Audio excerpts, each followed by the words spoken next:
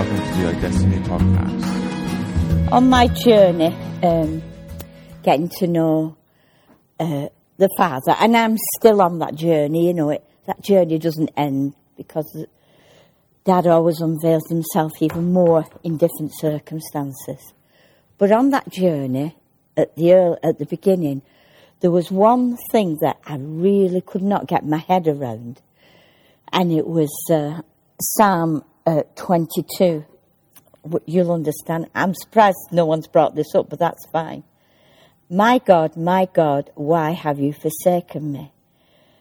And I just couldn't fit that in to the knowledge and the experiences I was having and knowing Dad as Father God. Yeah, it just didn't fit in, I thought.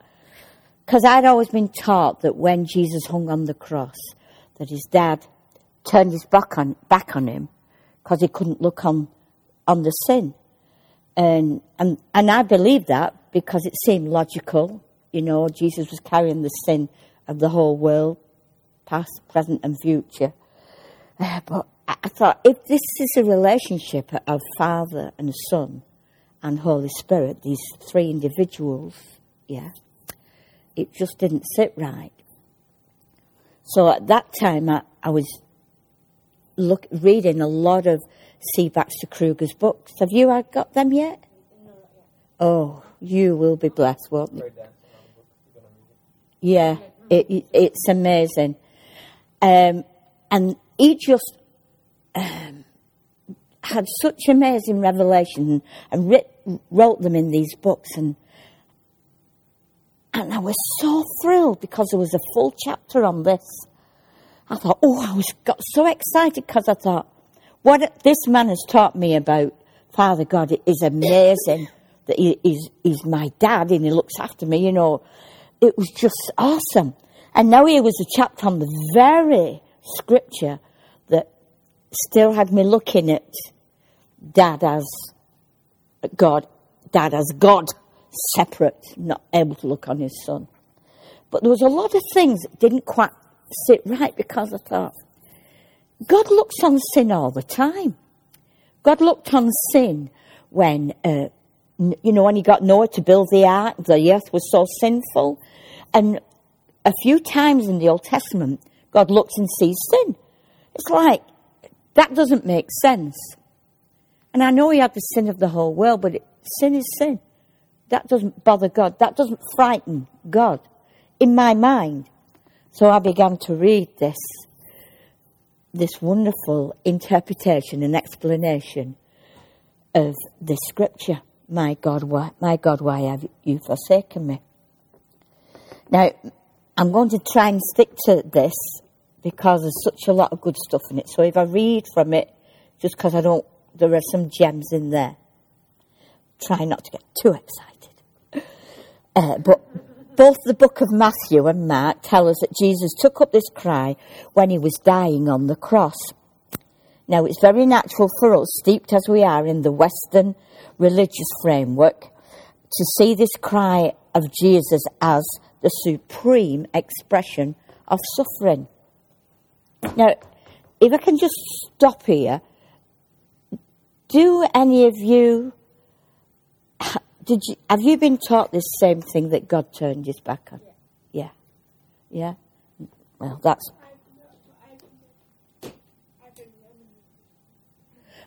fine. You're not going to get that garbage, lovey, right? You're not going to be taught rubbish. You're going to be taught the truth, or what I believe. I shouldn't force my opinion on you. Please don't think that. But it's just some amazing truth that Baxter showed me through the Word, because I back everything up with the Word of God, and which really changed my thinking. So I was always showed the dark side of the Father in the background, and the Son takes on himself all the sin, and the Father unleashes all his fury and his judgment on the Son in unspeakable horror. As Jesus cries out, my God, why have you forsaken me?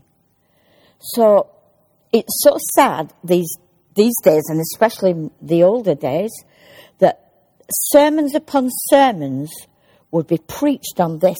So it made you feel like if I just make a mistake, you know, and even mistakes in my day were sins, you know, that I'm really going to get throttled.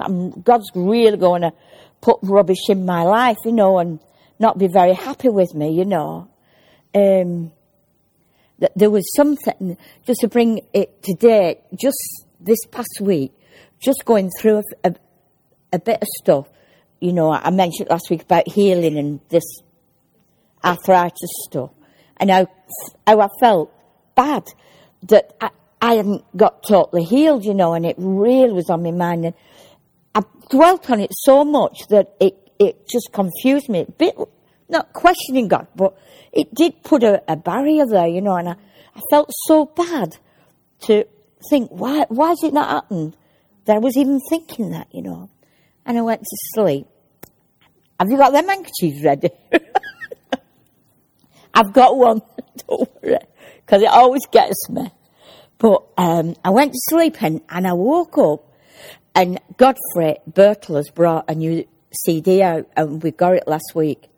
And there's a song on there that I'm not disappointed with you. It's absolutely awesome.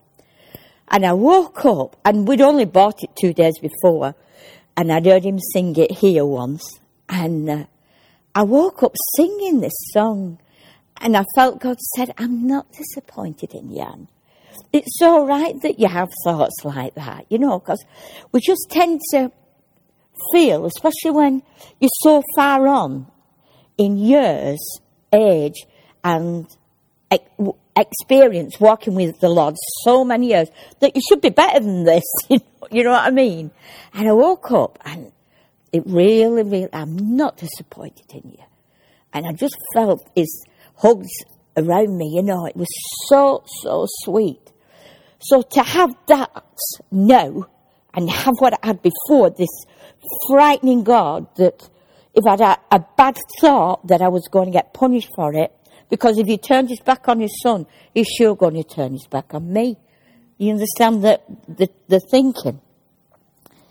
And people preach that message and leave the congregation, because I've been one of them, feeling there's just like no hope and I better do better. I'm really going to try from now on. And then I'd go to the altar and give my life to Jesus again, because I was so under condemnation because of this very psalm. My God, why have they forsaken me? And we have legalized this God, our God, as a God of anger. And he's far from it, as we've heard this morning as well.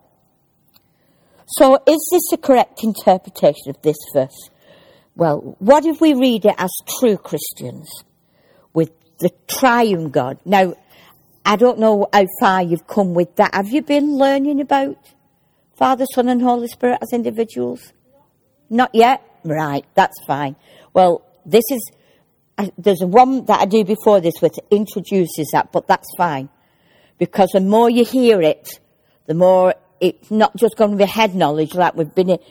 It becomes a part of you, yeah. And in all your situations, circumstances in your life, yeah, it becomes stronger, and it's good to hear it again and again. So what it is now, the cry of Jesus on that cross, is a direct quotation from Psalm 22, and if we read the psalm as a whole, we find that the message doesn't end in despair at all, but it ends in victory. You know, we'll go through it. And it ends with this amazing prophecy. And this is what it says. All the ends of the earth will remember and turn to the Lord. And all the families of the nations will worship before thee.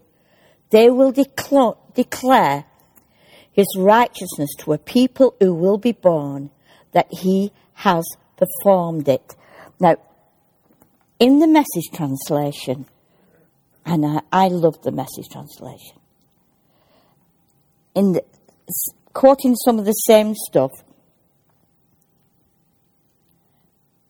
starting at about verse 23, he says, He has never let you down.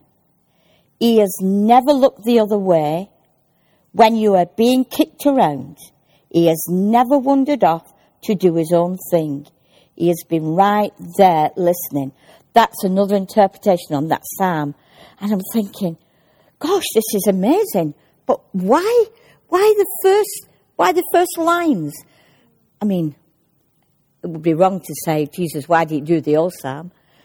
Because He was in pure agony, wasn't He, on that? Pure agony. But there is a reason for that. So between that cry and that prophecy lies the whole range of human emotion. All the stuff that we go through in life, yeah? All the stuff that you will go through, all the stuff that you've got through. It's a human being who's writing this psalm as the Holy Spirit is prompting him. And so the anguish of this psalmist is heightened by the fact that his cries to God are being met with stone-cold silence. But then it says, but in his despair, he rehearses the faith of his fathers. You have not brought the stick, I meant to bring it. Doesn't matter. Roy and I have a stick, and it represents the stick of Jacob. Now, Jacob's stick, every time God did anything for him, he would either chip a piece out or put something on it to remind him what God had done for him. And Abraham had some stories to tell. And he would lean on this. And you know, sometimes when the enemy comes in, we need to lean on everything that God has done for us. If I lean on my stick, I see they found lumps in one of my breasts. And I had a scan, and I had to go to Christie's Cancer Hospital. But before that letter arrived, I had the scan, then I got a letter, and I knew what it was. So Roy and I prayed over that whatever's in that letter, we're still going to stand for healing, whatever. So we opened the letter, they'd found something, and I had to go to Christie's.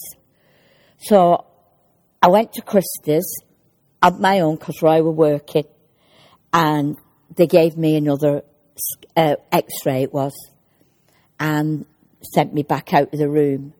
And I waited and waited. Anyway, they came back and they said, Mrs. Bowes, we would like you to have another X-ray if you don't mind. I said, no, I don't mind. So they did another X-ray, and then another 20 minutes came back and said, we'd like you to come into this room and we want to show you something, Mrs. Bowes. So they had the X-ray of the lump. It was a big lump in my breast. And then the 2 X-rays which they'd taken, and they were gone. The lump. They said, we don't know what's happened, but the lumps are not there. Yeah. So that was like awesome. Now that happened twice. I think it was about 2 years later, same thing happened. Completely no lumps. That's something to lean on when the enemy comes in, yeah.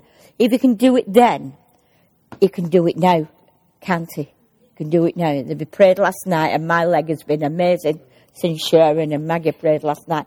But just keep holding on. And you know, sometimes when if pain comes and it gets so bad and it can really push you out, you're in so much pain, you just can't think, you know. That's how it was a couple of weeks ago. But God is God. He is faithful. And even when I'm saying, oh, God, please, you know, it's fine. It's fine. And it's learning to do what Timo said, just to sit back and rest. Just to sit back and know that Dad's got it all in control. When we fostered 2 boys, we fostered Millie, who you've met, some of you, who's very special needs. And then we fostered 2 boys, Anthony and Stephen. And these 2 boys had been very, very badly abused, as Millie. And we took them in and we fostered them. And then she had another baby, which is called Chris, just like our Chris. And he came to us while they were trying to sort the court case out and all that stuff. Excuse me. And Roy and I said, if they come up for adoption, we really, really want to adopt these children. Excuse me. So it wasn't looking that the children would go back because the dad was an alcoholic and Mum had lots of she had lots of damage, you know, not physically, but in her mind, you know, she'd had a not very good bringing up. It's sad, and I love them both now, even now I love them. Because it's not them, sometimes it's circumstances where they're brought up, it's sad. Anyway, they were going to come up for adoption, these children, so we said, well, we would like to adopt these children. So they went ahead and we had all the interviews and the stuff. But Mum and Dad were still fighting for these children. And I can understand that to a degree, you know, but they did abuse them badly and it wasn't safe for them. So they had a big court case and it lasted 3 weeks. And I was put on the stand and they asked me about my faith because these Mum and Dad had said, you know, the Christians and they brainwash them and all this. So when I was on the stand, he was asking me, what's all this about the Holy Spirit and speaking in tongues? I don't know where he got that from, but so I says, well, I've got a Bible here. You've got a Bible. Can I borrow it? I'll show you. So I looked for the script. Well, everybody knows Acts 2, don't they? It's not in the Bible, is it? It's been ripped out somehow. I said, sorry, love. This Bible's not much cop. I mean, you've got to swear on this Bible, haven't you? Do the oath, and it's not even a full Bible. So he laughed, you know. But anyway, it got really serious, and it was so bad that it was like we were going to lose the children. And then the father stood up. His dad was alcoholic as well. And he said, I want my children to, if they're not coming to us, I want them to go in a home. And I don't want them to go to Adam Roy Bowes' home. And what he hadn't realised, he'd put like the nail in the coffin, really. Because he'd prefer his children to go in a home than be brought up with, because we'd have them 18 months then, you know. But all through that case, God gave us a scripture. Because all we wanted was those children to be safe. Now, the children went back to Mum and Dad. This was before the court case. And we were devastated because we thought we were all sewn up, we were going to adopt them. And God had given us this prayer about them being safe. It was from Isaiah, about them keeping them safe. And they went back to Mum and Dad. And we were absolutely devastated because we were scared. We were fearful what would happen, you know. So we went away with our grandson who we adopted, who I mentioned last week, Adam. We went away, we were advised, go and get away, get a holiday. So we went to Gran Canaria for a couple of weeks. And on the way back, on the plane to Manchester, and we cried the first week, all week. But the second week, we just got this supernatural peace. It was, can't explain, you know, what we were saying, that peace that passes all understanding. And it was relaxing, it was good. So, but on the way back, I just looked through the aeroplane window as we were circling Manchester to come down. And I had a vision. And I saw the little redhead, Stephen. I saw him in hospital. And Chris in hospital. And I saw Anthony at his mum and dad's house. And I thought, oh gosh, I mustn't think those, you know. I thought, I mustn't think this, but that's what I saw. So I got off the plane and we went through customs and all that. And my daughters, I've got 3 daughters, were there and they were crying. And I said, what's the matter? He said, the children have been taken into care, they've beaten them up.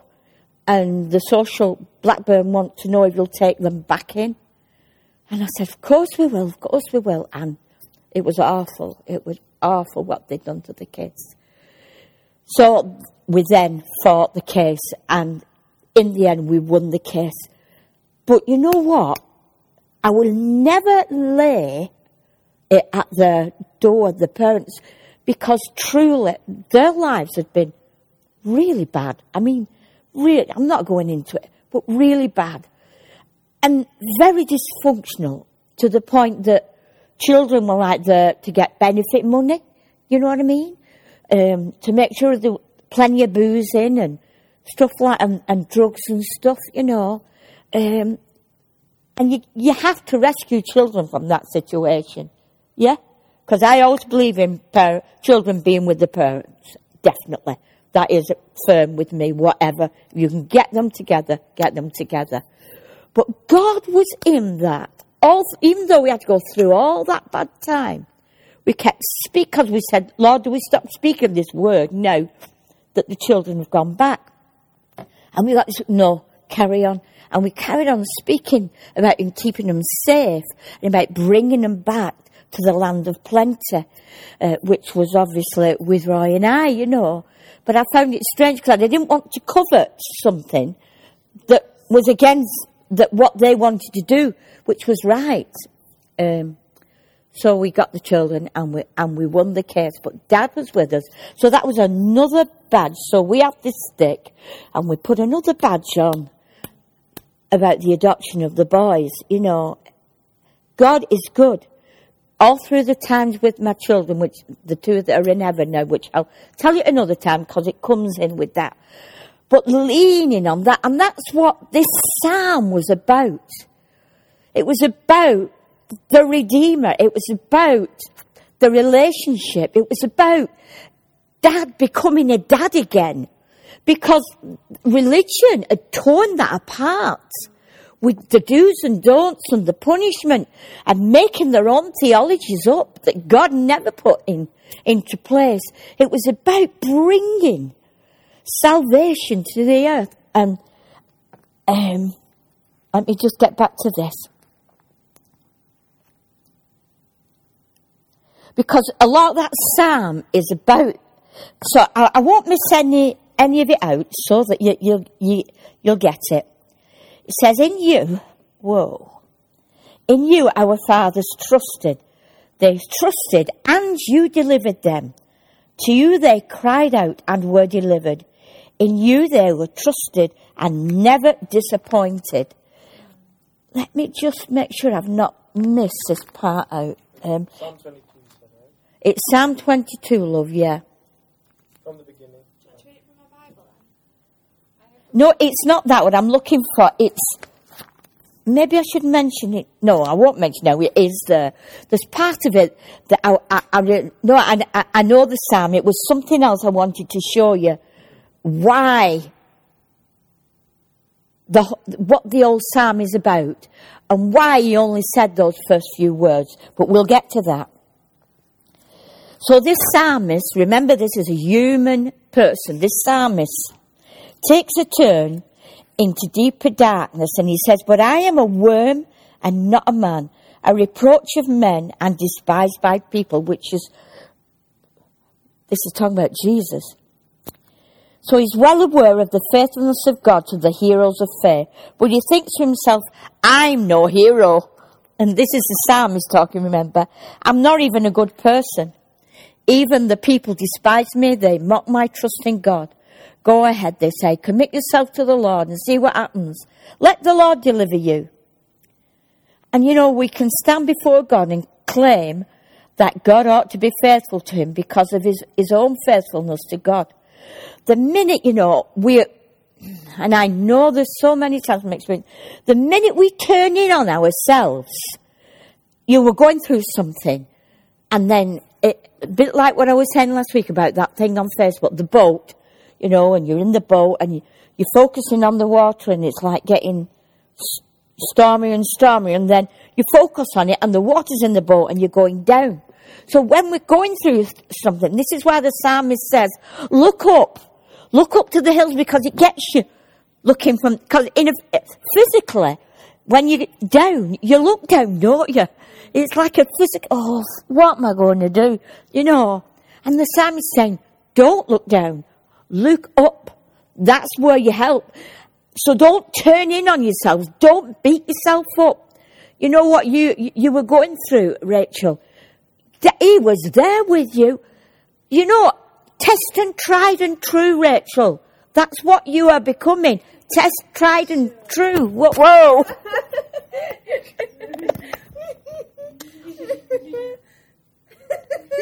Thank you, Jesus. If we go through them, it's not the end, you know. He'll never leave us. He'll never forsake us. That's his promise to us. So no matter what we go through or where we go, what happens to our bodies, what happens to our minds, he is 100% there. I was taught, if you sin, heaven closes. And I used to pray and fast that heaven would open. It's absolute rubbish. Would you treat your little Daisy in a bad way if she spilt a cup of sugar or if you wouldn't? No. And you're not Dad. You're not Dad who made you the way you are. So how do we get this thinking in our head that he's going to beat us up if we mess up? Oh my goodness. He's the complete opposite. He is full of love. His love, doesn't it just? Oh dear me. So don't turn in on yourselves. You know, just remember, and Bowes, making a commandment. I mustn't turn in on myself. Delete that. Don't turn in, but turn out, you know, look up. And if you're struggling, get somebody around you. Don't be a man on an island on your own. You're not on your own. You're never on your own. And it's nothing to be ashamed of to say, look, I'm having a problem here. Can you just pray with me? You know, or will you do a Sean Bolts on me? You know, get a word from me. You know, that's good. Because we're one in Christ Jesus, aren't we? We need each other. And I'm no better than you. You're no better. We're all the same.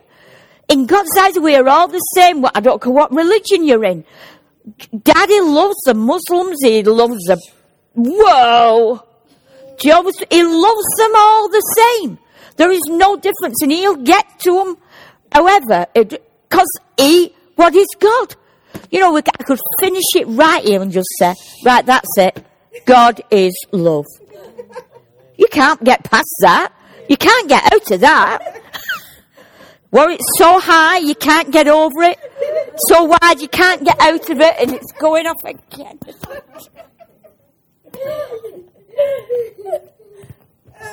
Oh.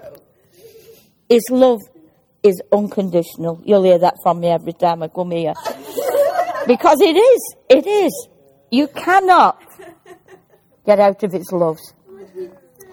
And then, after he's done the despair bit again, he said, the psalmist makes an abrupt turn. He looks away from himself and from the mocking crowd of the people back to God. And he says, you are the one who brought me, and I'm talking to us all. You are the one, God, who brought us from the womb. You made me trust when I was at my mother's breast. Because you're totally. I mean, he is the breasted one. I'm sure you've done that one. And he just nurtures us, doesn't he? Just nurtures us. Just lovingly nurtures us. Upon you I was cast from birth, and you have been my God from my mother's womb. And then the psalmist cries out for deliverance. And this is what he says. Be not far from me, for trouble is near, and there's none to help. Many bulls have surrounded me, strong bulls of Bashan have encircled me. They open wide their mouth at me as a ravening and roaring lion. You know the devil goes around as a lion. You know he's not got no teeth, don't you? He's toothless. Jesus knocked them out of him when he took the keys off him, yeah? Toothless, jawless, flipping. Oh. Oh, hallelujah. They open wide their mouths as me as a ravening and roaring lion. I am poured out like water. All my bones are out of joint. My heart is like wax. It is melted within me. My strength is dried up like potsherd, and my tongue cleaves to my jaws. And you have laid me in the dust of death, for dogs have surrounded me. A band of evildoers has encompassed me. They pierce my hands and my feet. I can count all my bones. They look, they stare at me.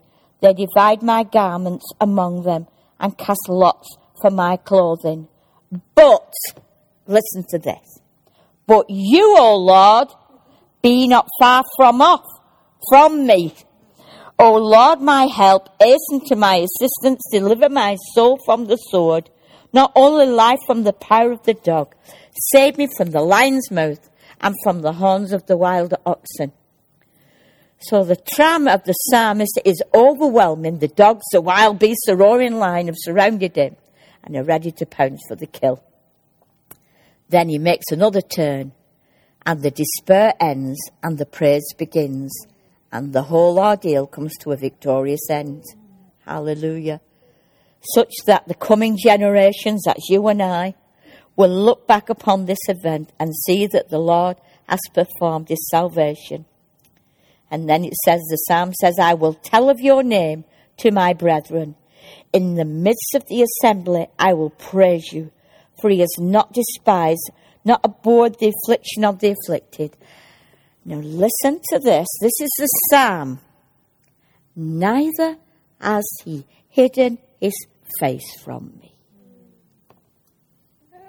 Where's that? That is 22:24. I think this is the, Amplified. I think it's the Amplified. But it's there in black and white. So, do you notice how religion always wants to condemn you? Oh, well, you're not doing it. You should be doing it this way, you should be doing it that way. My sister, I had a sister called Gloria. She's in heaven now. But she was a drug addict and she was a drug pusher. And she was in prison a few times. And this one time she was in prison, she wrote my mum a letter. And in the letter she said, Mother, I just wish I could jump in a swimming pool at the 3-foot end and come up at the other end and I'm totally clean. But religion had put on her, you've got to get clean before you go to know Jesus. Yeah? That's it. And I said to my Mum, you don't have to do that. Jesus has already done that. He's already paid the price for that. But that's what religion has done.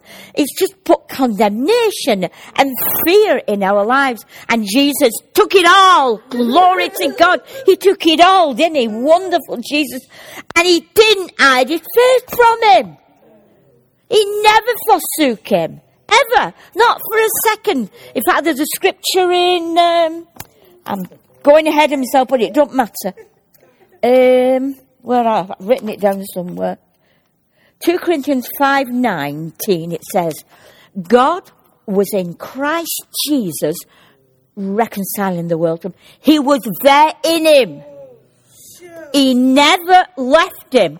God was part of salvation. It was his plan before the foundation of the world, for anything were made or created. Yeah, and this religious, stinking religion, because it smells, has painted this horrible picture. But this is what Jesus came to do, was to bring us back to Dad, bring us back to Papa, bring us back to the Father, because religion had just tore it apart. Do's and don'ts and commandments and doctrines and theology. Glory, glory. And here he is at the cross with his son. You'd get in your kid's place, wouldn't you? I'd gladly take the place for my Adam. So he never left him and he never forsook him. He was with him all the time. Glory. So it goes from agony to this God's victorious intervention. Now then, why? Because this got me. Why? Because I thought about the suffering. Why? I can actually ask something. Keep on going. Why did Jesus quote the opening verse of this psalm? Whoa. And I thought, well, maybe it's because he was in so much pain, you know. Not at all. In the days of Jesus, to hear the verse of a psalm was like hearing the beginning of a tune of a favourite song. The tune jump-starts the tape in our heads, and it sets us off singing the whole song. Now, the Levites in the temple sang a psalm for each day of the week, and on the Sabbaths and festivals accompanied the song with instrumental music. And that, I believe, along with Baxter Kruger, is what happened. He was jump-starting this psalm, which was a psalm of salvation. It was about dying for all the sins of the world, past, present, and future. Yeah, taking the whole lot on him, and the victories that was going to come from that toothless lion was going to have his teeth ripped out, his power taken off him. He was totally stripped of all his power, and all he has now are lies and deceitfulness. Yeah, and we have a choice to believe that or not. Yeah, choose not to believe. Yeah, and if we just slip, don't worry, get back on board, because he has no power over us at all. He stripped him of everything, and he led everyone captive. He let the captivity captive, didn't he? He took them out, and he set them free. So it was jump-starting the whole, because he knew it. All the Jews were there. They knew that psalm. These Jewish kids had taught these psalms off by heart. And that's all it was doing, and that made sense. That made total sense. This is it. He's showing them the road of salvation, what he would suffer, how they would scoff at him, but the victoriousness from generation to generations to come. And you know what? We are even more blessed than them, because we haven't even seen Jesus in the flesh. Yeah, may have seen him in visions, and fabulous that. Wonderful.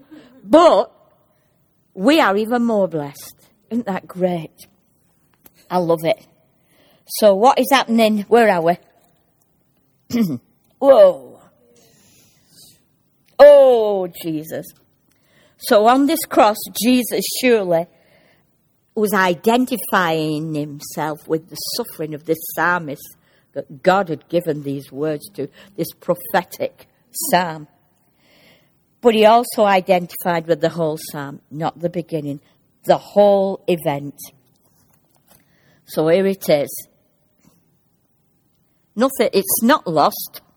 It looks like the dogs are winning, and God had abandoned him, but that he was utterly forsaken. But this isn't the case. For he has not despised nor abhorred the affliction of the affliction, neither has he hidden his face from him. I love it. I love it. In fact, the opposite of the truth, isn't it? It's a complete opposite. Oh, Jesus, you're wonderful. It's mind-blowing, isn't it? You know, when you've been indoctrinated with that stuff for years and years and years, and then you say, yeah, that makes sense. That's what a dad is. A genuine, real dad is always there for his kids. And you know what? Even on that cross, Jesus, suffering as he was, knowing this whole psalm through, was rejoicing, because this was not the end. And you know, I was reading that yesterday morning, I was thinking to myself, do you know, there's something else here that I've missed. Do you remember that scripture that he set his face as a flint towards Jerusalem for the joy? Because he knew he was going to die. He knew he was going to be crucified, take the old sins. But it was joy that drove him. And while he was on that cross, Camille, It was joy through that pain that all these generations that you and I were going to come to Christ. We're going to come to Him and live this amazing, flipping loved on so much that well, I can't find words. So loved on. All I can say is so loved on. You know, going through the darkest, whoa, glory. I might even mention something here. Now, it's not a coincidence. Now, that's Psalm 22, but it's not a coincidence that Psalm 23 carries on. Listen, this is good. The Lord's my shepherd, I shall not want. He makes me lie down in green pastures. He leads me beside quiet waters. He restores my soul. He guides me in the paths of righteousness for His name's sake. Even though I walk through the valley of the shadow of death. This is Jesus. He's walking through this shadow. Yeah, he's actually dying. He's walking through this shadow. He's suffering. Shadow of death. I will fear no evil. For you are with me. Your rod and staff comfort me. You prepare a table for me in the presence of my enemies. And goes on, and I'll dwell in the house of the Lord forever. Glory. Sat at the right hand of God and also sat here. Oh, heaven is here, isn't it? Heaven is here. Glory. So that is part of it. But it don't end there. You go to the next psalm. No, we'll stay here a minute. Because I want to show you something very, very precious and very personal, because this became so real to me when my son died. And then 3 years later, my daughter died. My son died of drug addiction and my daughter died of alcoholism. My son was 35, I think. My daughter was 37, 38, something like that. And when my son died, it was the worst time of my life. I've never known death. And he was my only birth son, right? My only little Daniel. My only son. And yeah, it was the worst ever. But God got me through it. God got me through it. I learned a bit more of the closeness of the Father. And then just before we came to Kingsway, because we were pastoring, and we retired from pastoring, my daughter, Ruth, died from alcoholic poisoning, and all her organs shut down. And I have never known my dad, because remember, this is something we grow in, yeah? Bless him. I'm so glad we grow in it, because that's a good thing, that's healthy doing. And my daughter, she was in hospital, and she'd been in 3 weeks, and everything was shutting down, and she was suffering bad. And I kept praying, and so I said to the nurse, this nurse come on duty, I said, I can't watch my daughter suffer like this, because there was no hope. Everything was shutting down. She says, you know what, Mrs. Bowes, she said, I feel the same. I'm going to get the doctor in, because this isn't right. And she was a Christian nurse. She said, I'm a Christian, and I don't believe she should suffer. I says, oh, well, I'm a Christian, and I don't. I'm a mother. So they got the doctor up, and the doctor got us in the room and talked to all the family and her husband. And he says, there's nothing we can do at all. He said, because the organs are shutting down. He says, so, because they were keeping her alive on a machine. That's what I'm missing to say. And about 3 days earlier, Sharon and Andy had come up, and she said, they'd prayed. And she says, what's her favourite song, Anne? I said, oh. And I couldn't think, because my mind wasn't. She said, it'd be good to find a favourite song and then sing it to her. So I said, yeah, I will do that. So they went off then. I think they went to see the daughter in America, and they were away on holiday anyway. And so I said to her husband, what is a song? Because Ruth loved worship. You know, her husband was our assistant pastor. I'd been the assistant pastor. And it said, blessed be the name of the Lord. I said, oh, yeah. So I started to sing it to her. Anyway, the doctor had us together and he said that there is nothing we can do. He spoke to all the doctors that were in charge of different organs in her body, the liver, and they all said the same, there's nothing. So we think the best thing is to take her off. He said, now she could go immediately, or it might take a couple of days, which is not what you want to hear, but anyway, they took her off the machine, and all the family came, and so if I get upset here, it's all right, yeah?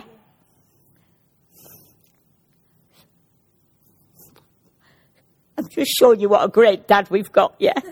I'm a great mum too. So I held her in my arms, and I sang, "Blessed be the name of the Lord" to her. And she had her eye closed all the time, and suddenly she opened her eyes, and she looked up, and I knew she could see Jesus. I knew it. I said, "You can see Jesus, can't you? You can see Jesus." And then she smiled and she went. And everyone around me, there was about 15 round the family round the bed. But you know what? That was a dad to us all then. You know, even though I walk through the valley of the shadow of death, I'll fear no evil, because you are with me. And that's how it is. That's how precious he is. That's how dear he is. So anyway, I'd been listening to a Godfrey Birtle song, and it had been such a strength to me. And I had my younger daughter. Everyone wanted to take me home, but I didn't want to know. And I got my own car, and we're fine. So me and my younger daughter Zoe were walking down past the hospital at early hours of the morning, and I had a vision right in front of me. And there was our Danny, like basking on a cloud, and our Ruth were all like this, looking round. And I'm telling our Zoe what I'm seeing, and our Zoe said, "Oh, Mum, that's amazing." So we got in the car. I said, "Now listen to this song." So I put this song on. Flipping, I can't even remember the name of it now. The Holy Spirit came in the vehicle, and the vehicle was shaking, and we were laughing and crying, and it was the most amazing experience.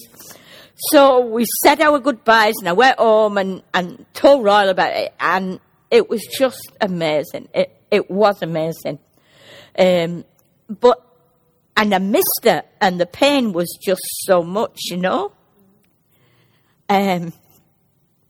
Anyway, her funeral was delayed because it was Easter holidays. That's why it was Easter. And I come to our old church in Cleveland's Road, and I really didn't want people fussing me, you know, because it's not about me. You know, so I just want to come in and and people were lovely. They were lovely. So Timo was doing the worship. Whoa. And I had a vision. And in the vision, I saw the Lord's my shepherd. You've heard this, haven't you, Chris? Sorry? You've heard this story. I love it. Is that okay? So I had this vision of the Lord my shepherd, you know, lying down in green pastures, all the trees and the stream. Oh, it was wonderful. And there was our Danny, because my Danny loved the sun. He always had a tan, just loved it. And our Ruth, very inquisitive, wanted to know what was going on. And nothing's changed. It's still like that. It's still like that. So he's basking in the sun. And she's like, "Oh, it's amazing this." And now Danny's saying, "Oh, lie back, Ruth. Just enjoy his presence." And I'm like, "Oh, wow." So the worship stopped, and I sat down, and we have a painter who you'll probably see, Carl, and he used to paint stuff back at church, you know. And he said, "Oh, what a lovely picture Carl's painting." So we all looked round, and I was like, I couldn't believe what he was painting. He was painting two sheep, the small one and one a bit bigger. And that was our Ruth and our Danny. And I caught my breath. I think, oh my goodness. So he never comes to me, Carl, because we just say hello. But he come to me and said, "I'm so sorry." I said, "Oh, that's fine. I said, "But you know what you've just done, don't you?" So I told him the whole story. So I says, I need to have that picture because he sells them as well. So he says, oh, no, Anne, take it. Anyway, long story short, I took it, went to IKEA, got a frame, got it up. In my living room, you'll see it because you'll be coming for a meal to our house. And I have never grieved from that day. Never grieved, never been in pain. That has brought the most comfort to my... But that's the kind of dad we have. Yeah? He is interested in every single part of our lives. So, yeah, though I walk through the valley of the shadow of death, I'll feel no evil. And you know the scripture that came to me is also, blessed are they that mourn, for they shall be comforted.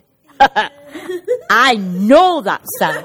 I know those words are true because that's the kind of dad he is. So what he did up there on that cross, and Dad was with him, and precious Holy Spirit, they were there.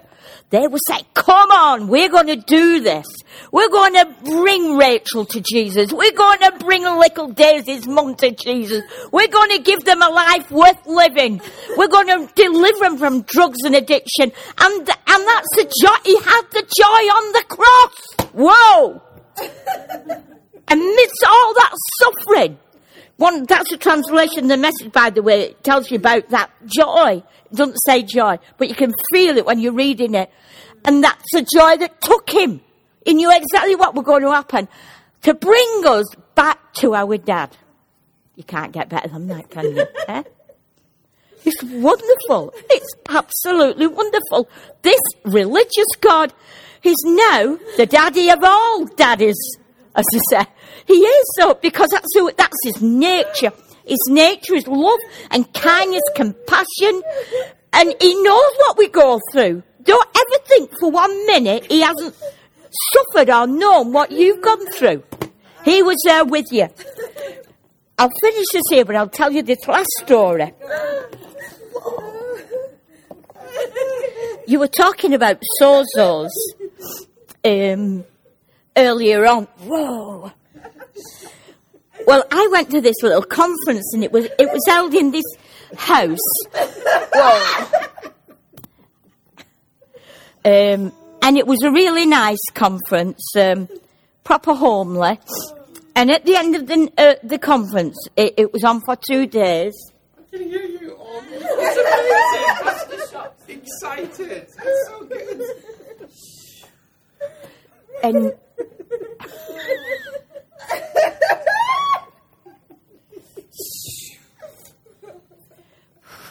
Jesus, he cares about every single thing in our lives. And at this conference, I was overwhelmed. We were soaking to some music, and we didn't even know what sozo were. And we were just soaking in this amazing music. And I just felt the love of God so much on me.